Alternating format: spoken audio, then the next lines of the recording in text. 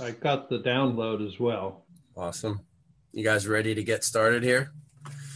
Yep. So, welcome back to the Archery Coach Cast. This is episode, I think, number 5. I'm not even 100% sure, just because we have so many coaching discussions that they all run together. But this number episode, 5, you're right. What's number 5? Yep.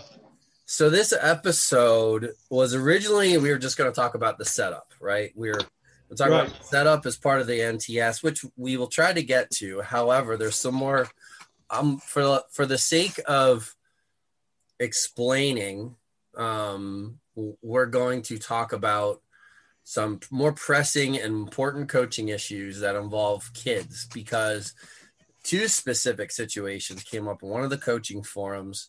And they're very, very common things that happen as a coach dealing with youth archers. One situation, we're just going to dive right into that, Larry, okay? Yep. I'll shoot the first one. Yeah, I'll preface the situation, and I don't want to, for purposes of recording, I don't want to flip around on screens and whatnot.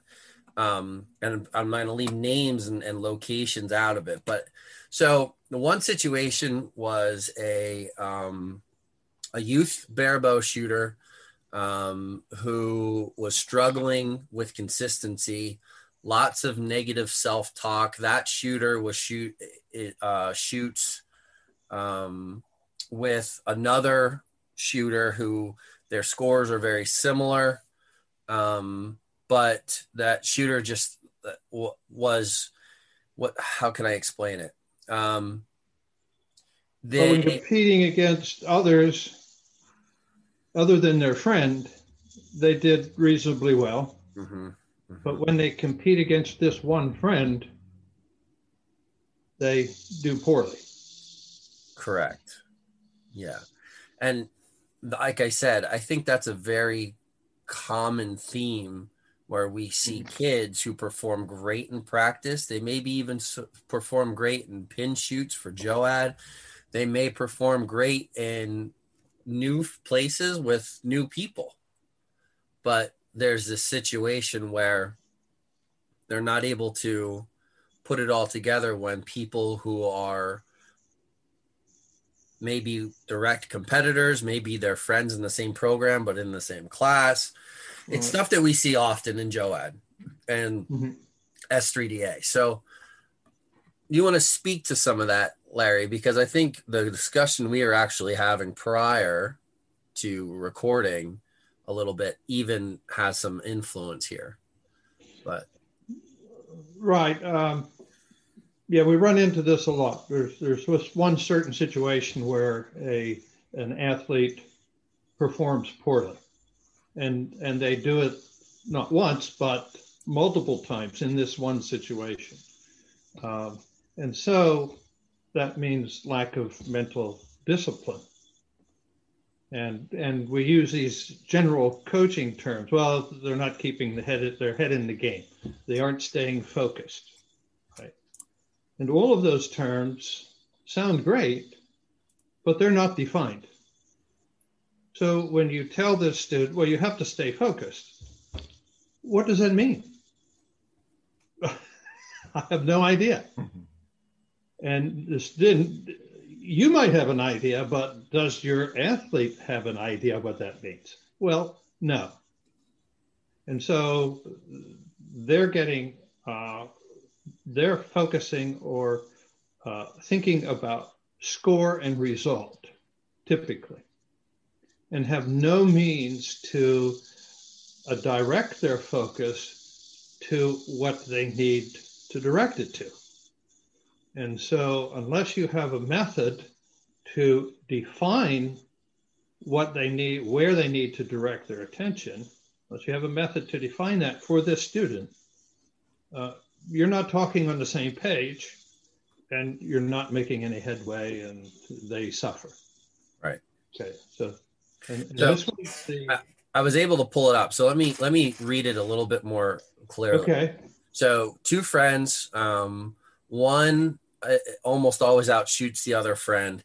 and has been shooting 4 years longer. They're like 14 years old. That's the ballpark. That's the age range we're talking about here. But when they shoot on different bales, this other friend has the trouble, they're great. But when they're on the same bale, they end up shooting on the same bale. And like, if one gets ahead of the other, this specific friend starts falling apart. Like that's when, and I think that we can clearly see that there's a focus on score happening when it's this situation. I bet you when things are great, they're great. But as soon as there's a hitch, and it says, how can you get a younger girl to manage the frustrations and stay focused on their own shooting, and in this experience make this go away when is there something that can help the shooter? It's suspected that there's some jarring back and forth, joking, maybe not joking. Nobody really seems to know, because unless you're standing there with these two shooters, so we're talking about impressionable teenagers. We're talking about kids being kids, but yet applying the focus to the shooting. So that's the one situation. And then the other one is the barebow shooter, who's really breaking down, maybe some tears, getting angry, throwing tantrums, on the shooting line, stuff like that. So let's talk about the two friends that are shooting together.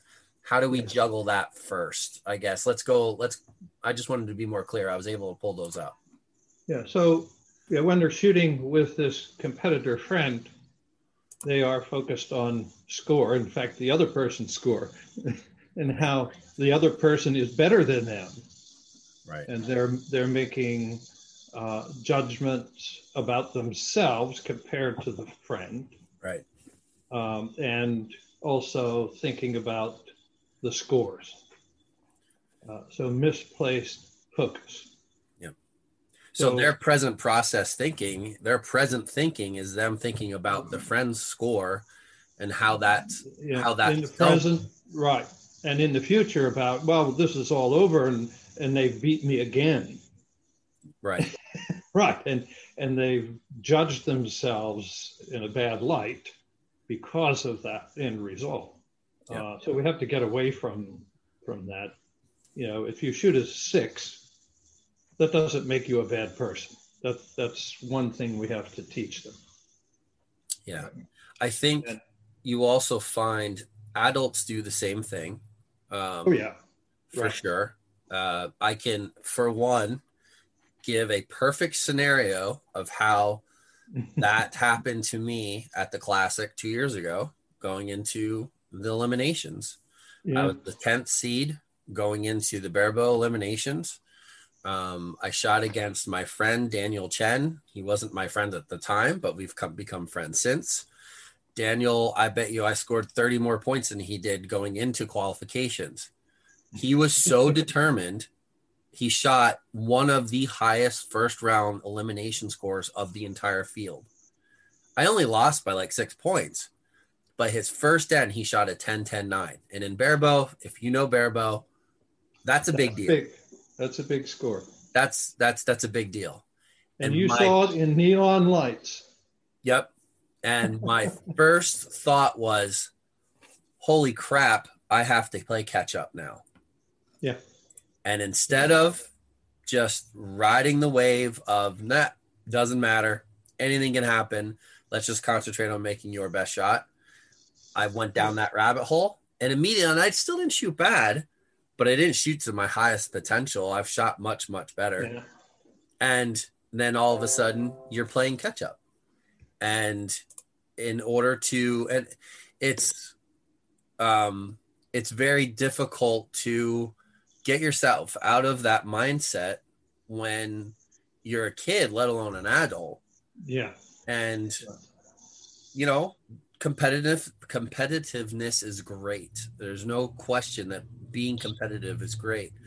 But when you get to the point, if you start letting what others are doing around you seep into your focus, that leaks into your process, you're sooner or later, that's going to catch up with you.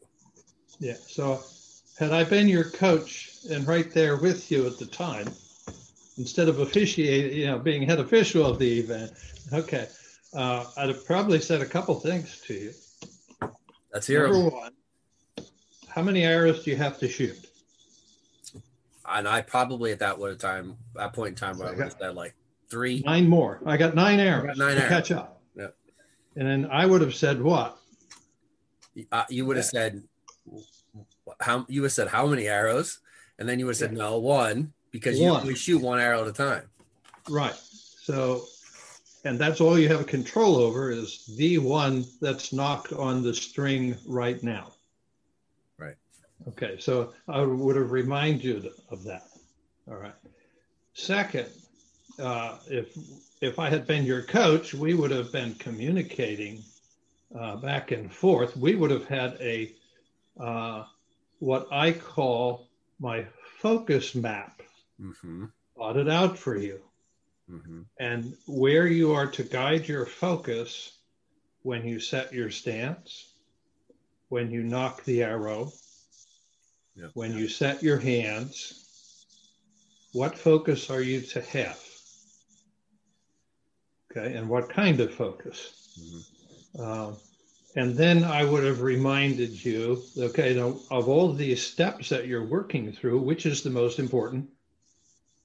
Because one of them is, and that is loading your back, transferring into your back, and using that to complete the shot.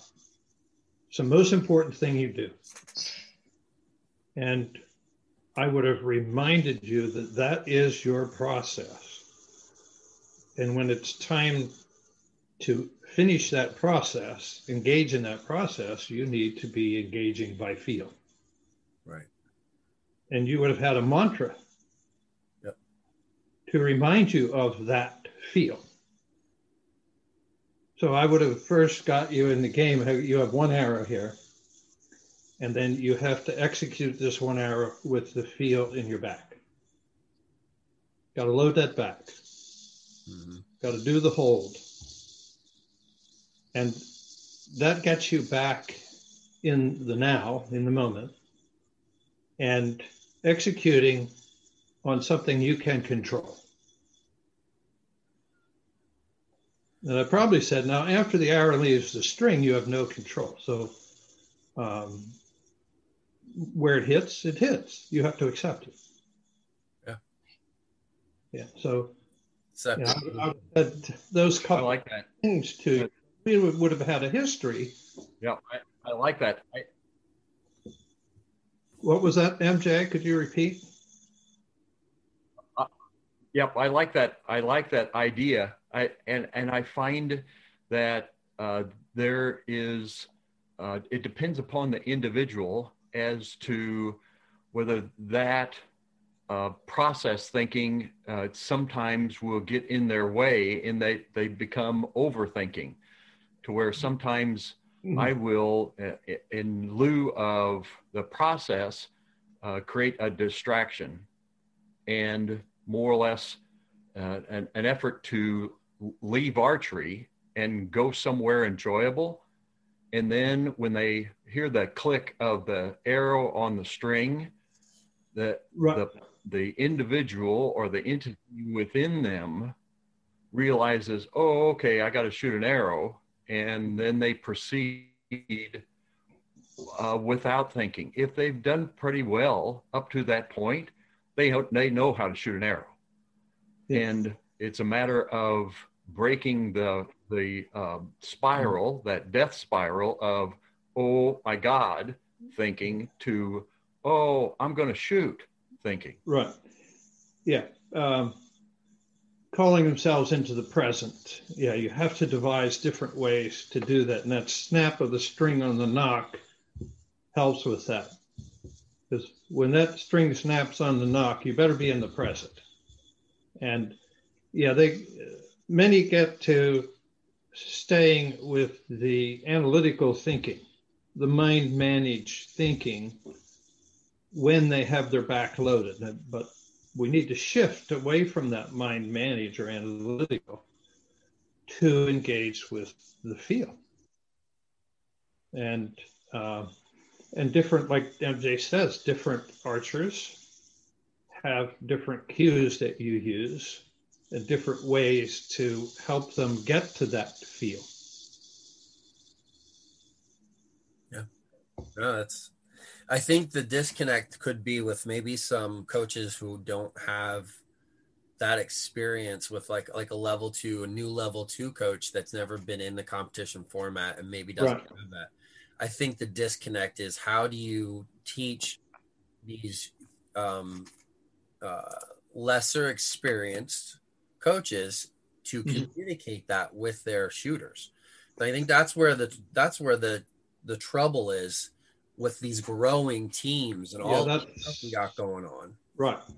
Yeah, that's missing. That's why I've written my latest book.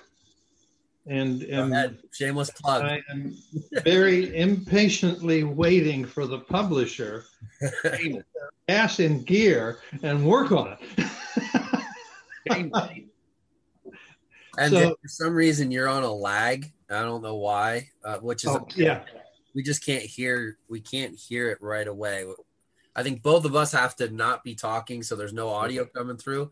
Then we can hear you clearly. So I've written my book with a method for communicating how and where an archer is to guide their focus.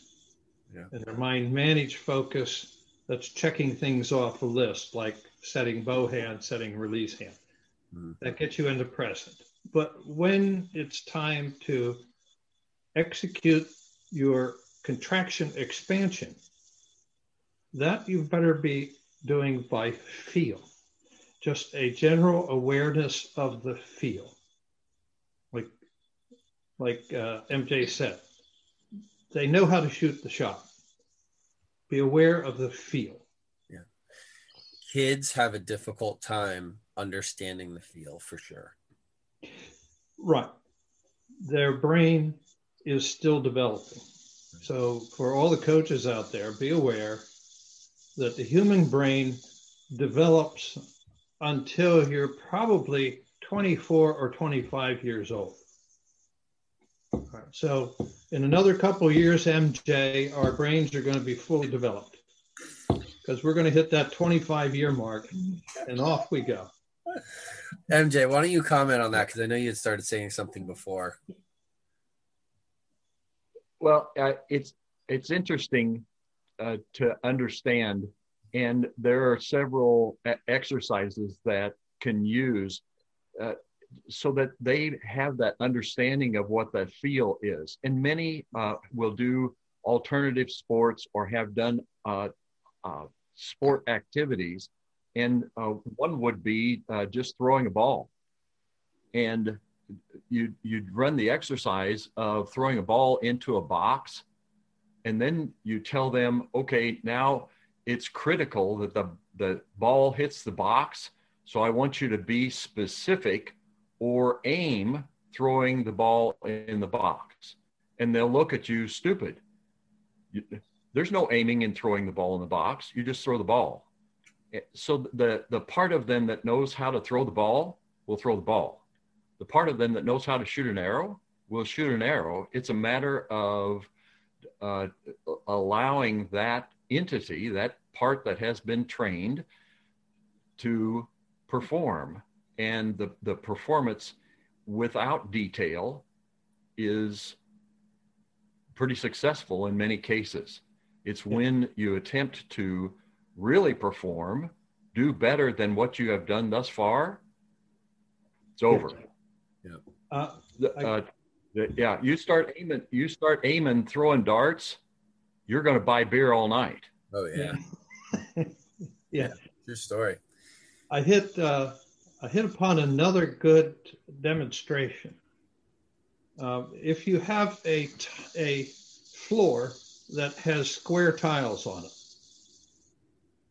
you can have your athletes walk across the tile floor from one side to the other. Back and forth is easy, right?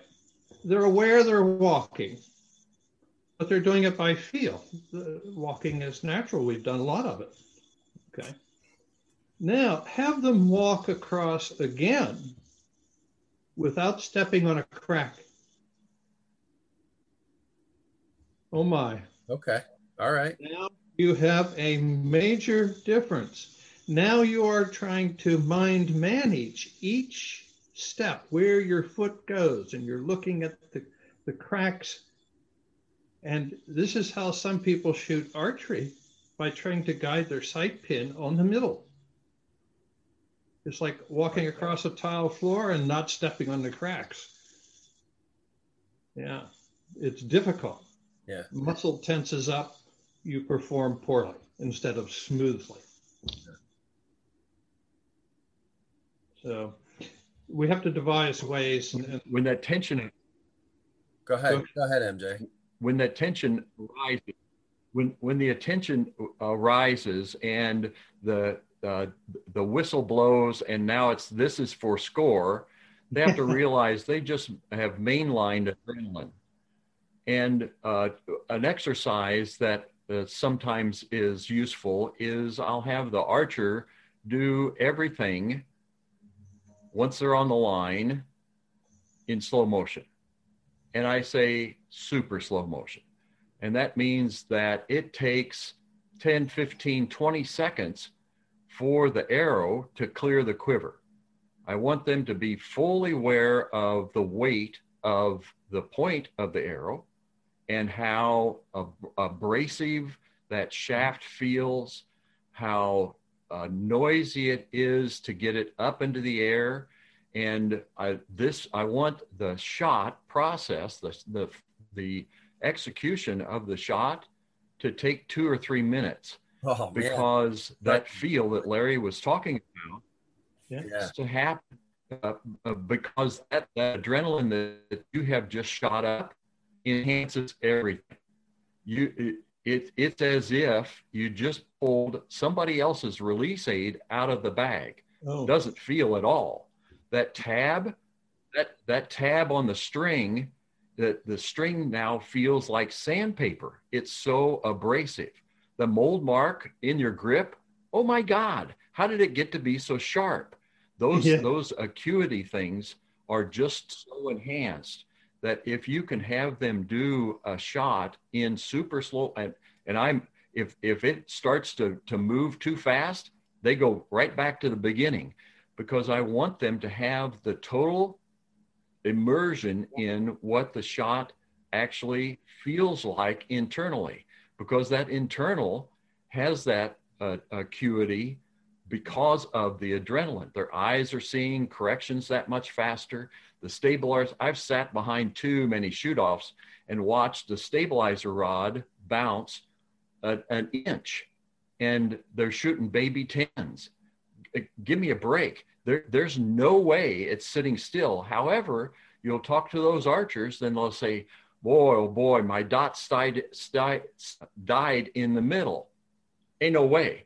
But they hallucinated, or they convinced the part of them that was going to shoot that it was okay to shoot when it was bouncing like that. Mm-hmm. And same thing with any other sport that's out there. You watch the game last night when that kid from California had to sink a 3 to tie it up. There was no thought about balancing on a foot, or the grip of the ball, or how far it had to go. Yeah. Just dribbled out on the court and shot the basket mindlessly. Yeah. Because why? Because he's trained for that moment, literally his entire life. Yeah, and he was instantly in the present, not concerned about past or the future or the result. Yeah. So he engaged with his body's feel to make the shot. Yeah. That whole concept, MJ, is like it's a profound drill to do.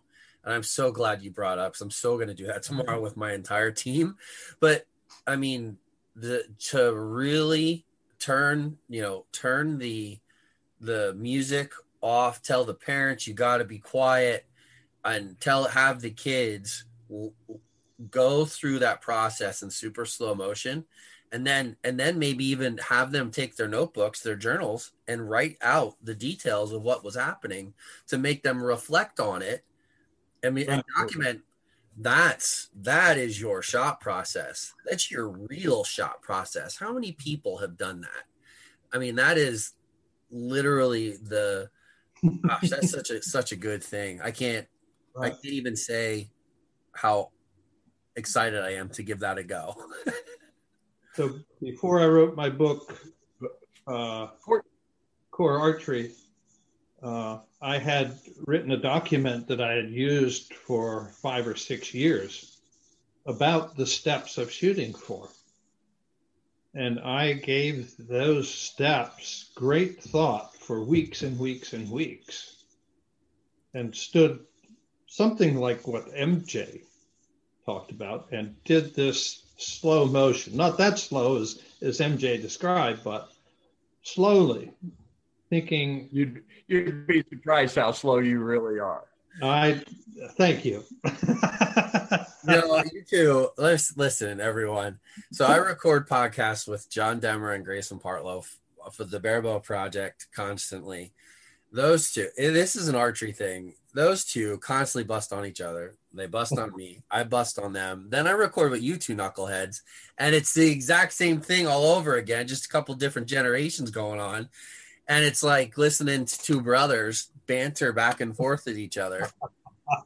Oh my gosh. That's archery though. I mean, let's face it, it really is. Better looking.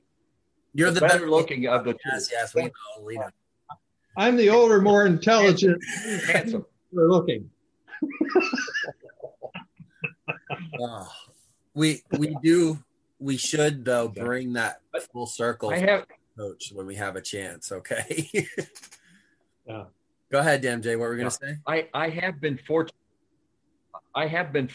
One of the more interesting games, or one of the more interesting observations, is I have introduced visually impaired to shooting a bow, and these two individuals were 5-on-5 soccer players, so they're blind and or they can see but very little, and had never felt or touched a bow.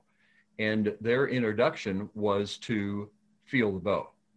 They felt the grip, they felt the rest, they felt the curve of the limb, they felt the abrasiveness of the string and how the tab, and that it is so intuitive, and it is such a thing that creates their awareness, their sight by feel, and it's just an incredible learn that sighted people just blow off, and they miss a lot until becomes critical.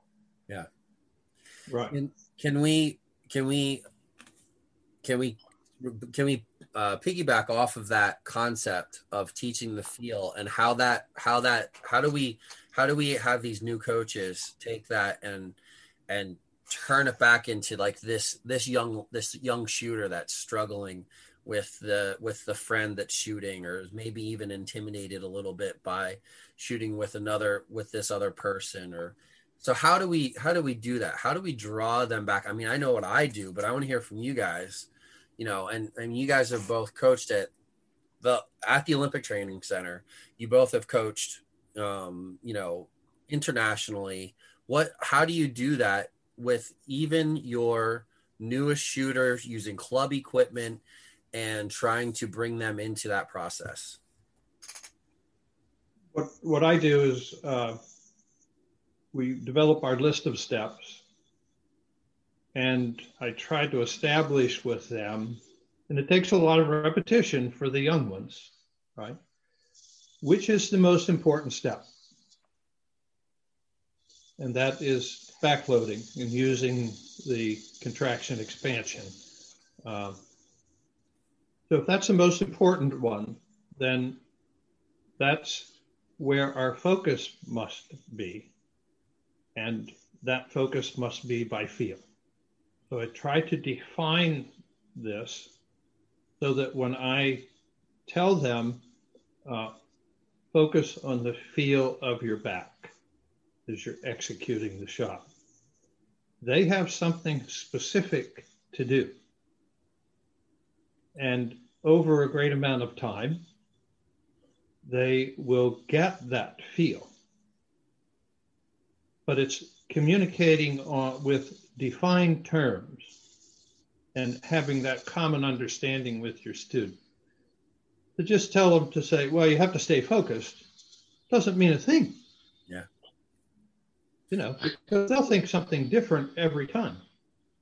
And so by having some defined terms and defining the most important part of the shot, which is not the score. So we're teaching that it's not the score that's most important. It's what you are doing with your body that you can control, yeah, and how it has a feel. Yeah. So that line of communication has to be established and repeated, repeated, and repeated.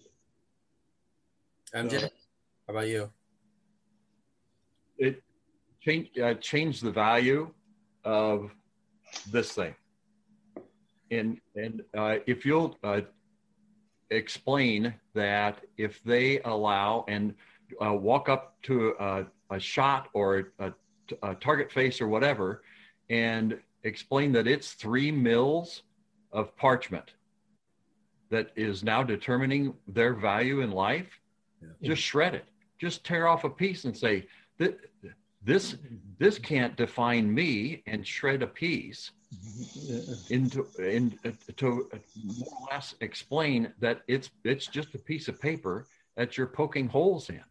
Another game to play with these two competitors or with the entire group is to shoot something other than a 30.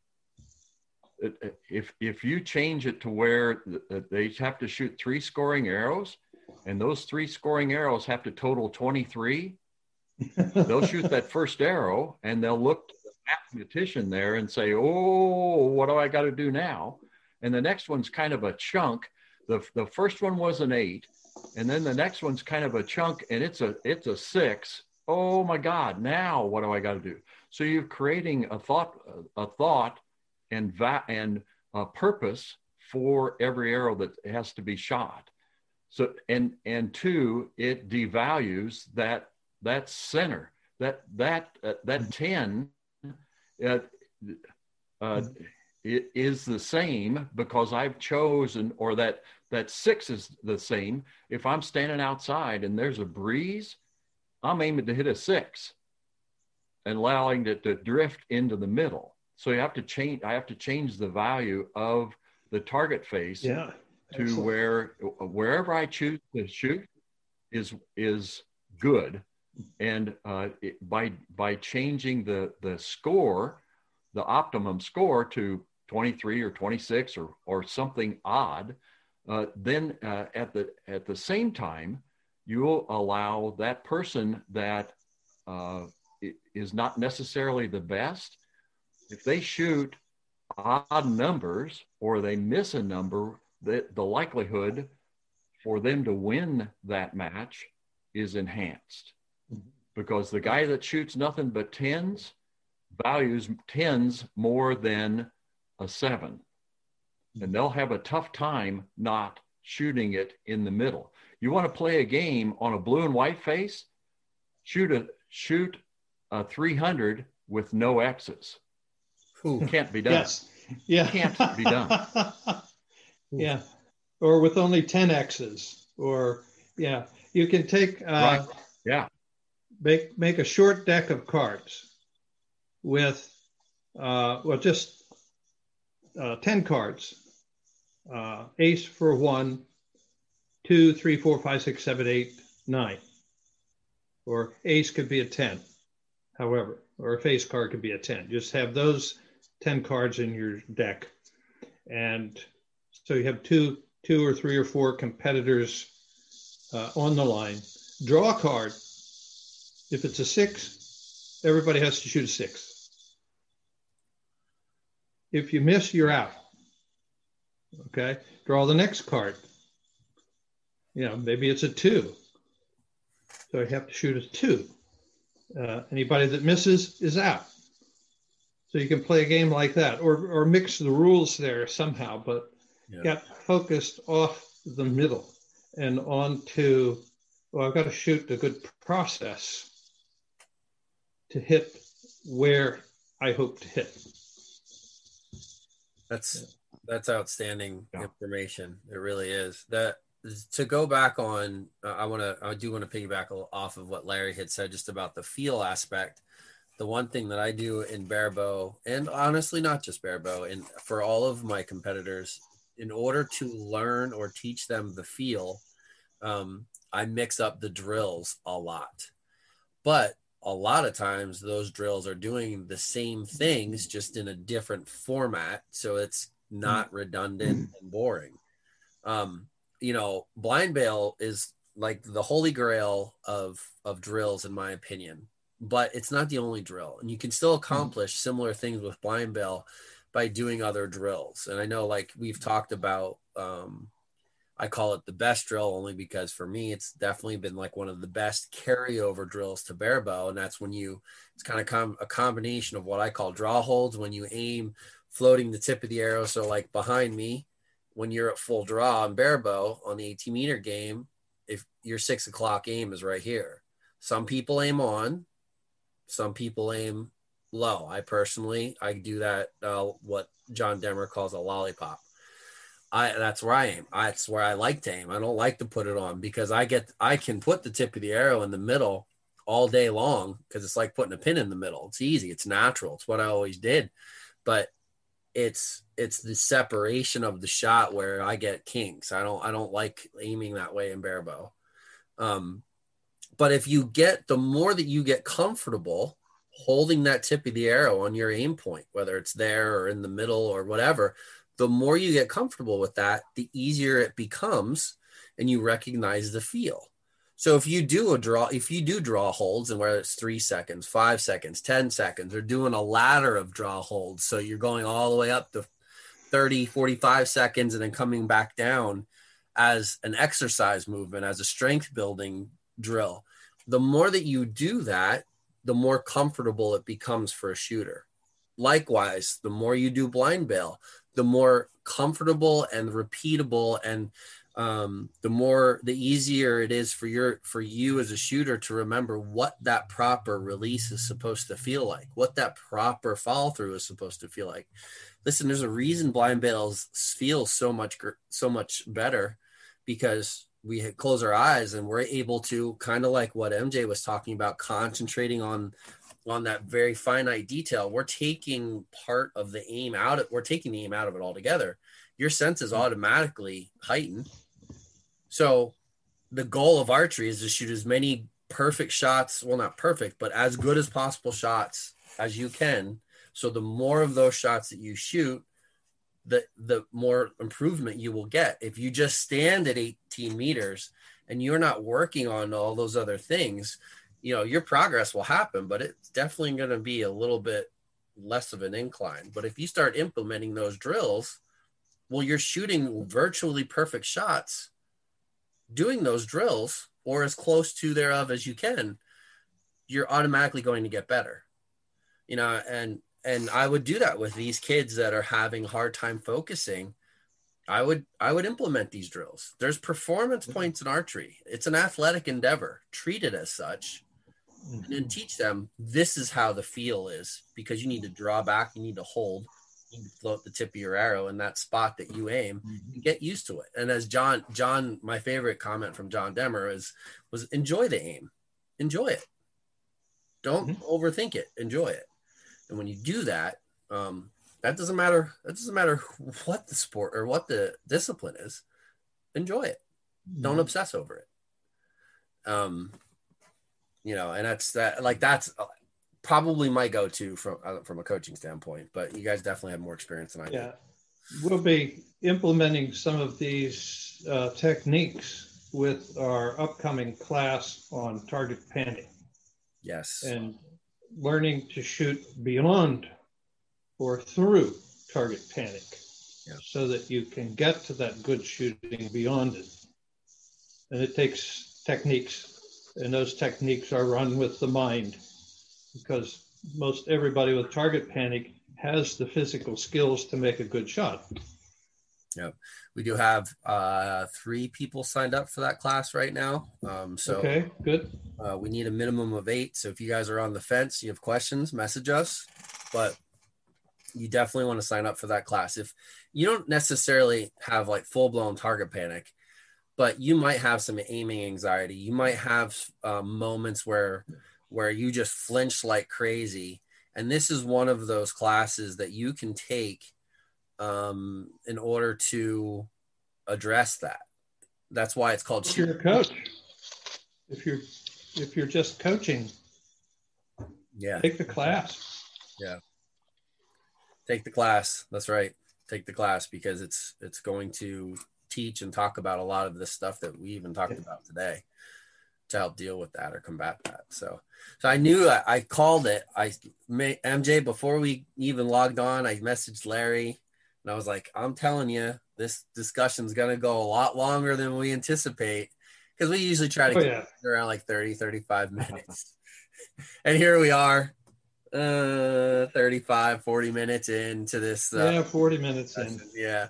So we'll have to circle back and maybe touch upon the other one next time, and then pick up with the shot process on a future episode. If you look at other sports, out there, whether it's basketball or tennis or baseball or so many of the other, that each one of them will have drills to learn the skill. Right. Tennis, if somebody's working on their backhand, they have a machine shooting that yellow ball at them, and they'll spend 30, 40 minutes doing nothing but stepping into the backhand to make sure that it operates in free-flowing motion. Stand in a batting cage and learn. And if I'm hitting nothing but grounders, obviously I'm coming over the top of the ball. So it's a matter of figuring that out. There's no point in playing 9 innings if all I'm going to do is hit grounders. If I have a team that has a tough time dribbling and or passing, we're not going to shoot any baskets that day. We're going to work on dribbling drills. Right. And if you break the components into, as Larry described, each one of those processes, and a steal from Frank Pearson, our buddy, that is not a brother, but kinda, almost. Anyway, he would take the list of processes and throughout a practice regiment, analyze each one of them to the degree of, well, it was okay, but it wasn't the best. Whether it's a grip or the finish of the shot, or whether it was the release or the aiming, whatever, each one of those would get an individual dot throughout the practice process. And out of the 12 steps that the person has determined, they're going to end up with a 3 or 4 or 5 of them that are going to have the most dots. That just now determined by next practice regiment. And so if I got a lot of dots on my hand pressure, or I torque the bow, that's my next blank fail challenge and opportunity to learn more. Is all I'm going to do is work on my hand pressure and change it around. One of the interesting things that I think people don't realize is that until I know how wrong feels, how am I going to learn right? So go in there and just manhandle that grip. Just give it one of those, so that when it goes relaxed, you now understand the difference between that and that. And so you experiment with overarching. If I do this and shoot an arrow, now I know that's wrong. Until I learn to do this, until I understand wrong, I begin to search the entire system to figure out what I did wrong. But if I know immediately what high shoulder is, okay, I can fix high shoulder. Yeah. Priceless. Interesting, MJ. You mentioned 3 sports. My reading this week: tennis, baseball. Yeah. This guy gets it right, but I have something to tell you about all 3. And this. There and you I go. have some other ones. Yeah. But yeah, they're all talking about being in the present, etc. And they're all using the same, similar terms. You know, you have to know what your point of focus is and get the job done. You have to know your job and get the job done. You have to stay on focus. They're all using the same set of undefined terms. And that leaves the coach then in bewilderment about how to teach this to their archer. So they're all on they're on the same topic. And I agree with them, that's the topic, but how do we teach it? So I think is my not book is filling that void. Yeah. Or trying to, starting to. Yeah. Yeah, for sure. And this was an Annika Sorenstam. Say that again, MJ. Annika Sorenstam, the woman golfer, her coaches wrote several books, and they define decision making and then process. That there is a specific time to be thinking about, and then there's a time to allow it to happen. Every shot must have a purpose is really poignant to what Larry was talking about. Is we think about what we want to have happen, and then we allow that to happen, and then an evaluation of, did it work? Yeah. Awesome. Well, I think we're gonna call it a day on this topic. We really went way further than I expected, but it's necessary. And like I said, these are topics that I think coaches deal with. They don't really have access to talk about it. They're dealing with it on the fly in some ways, especially new coaches. Yeah.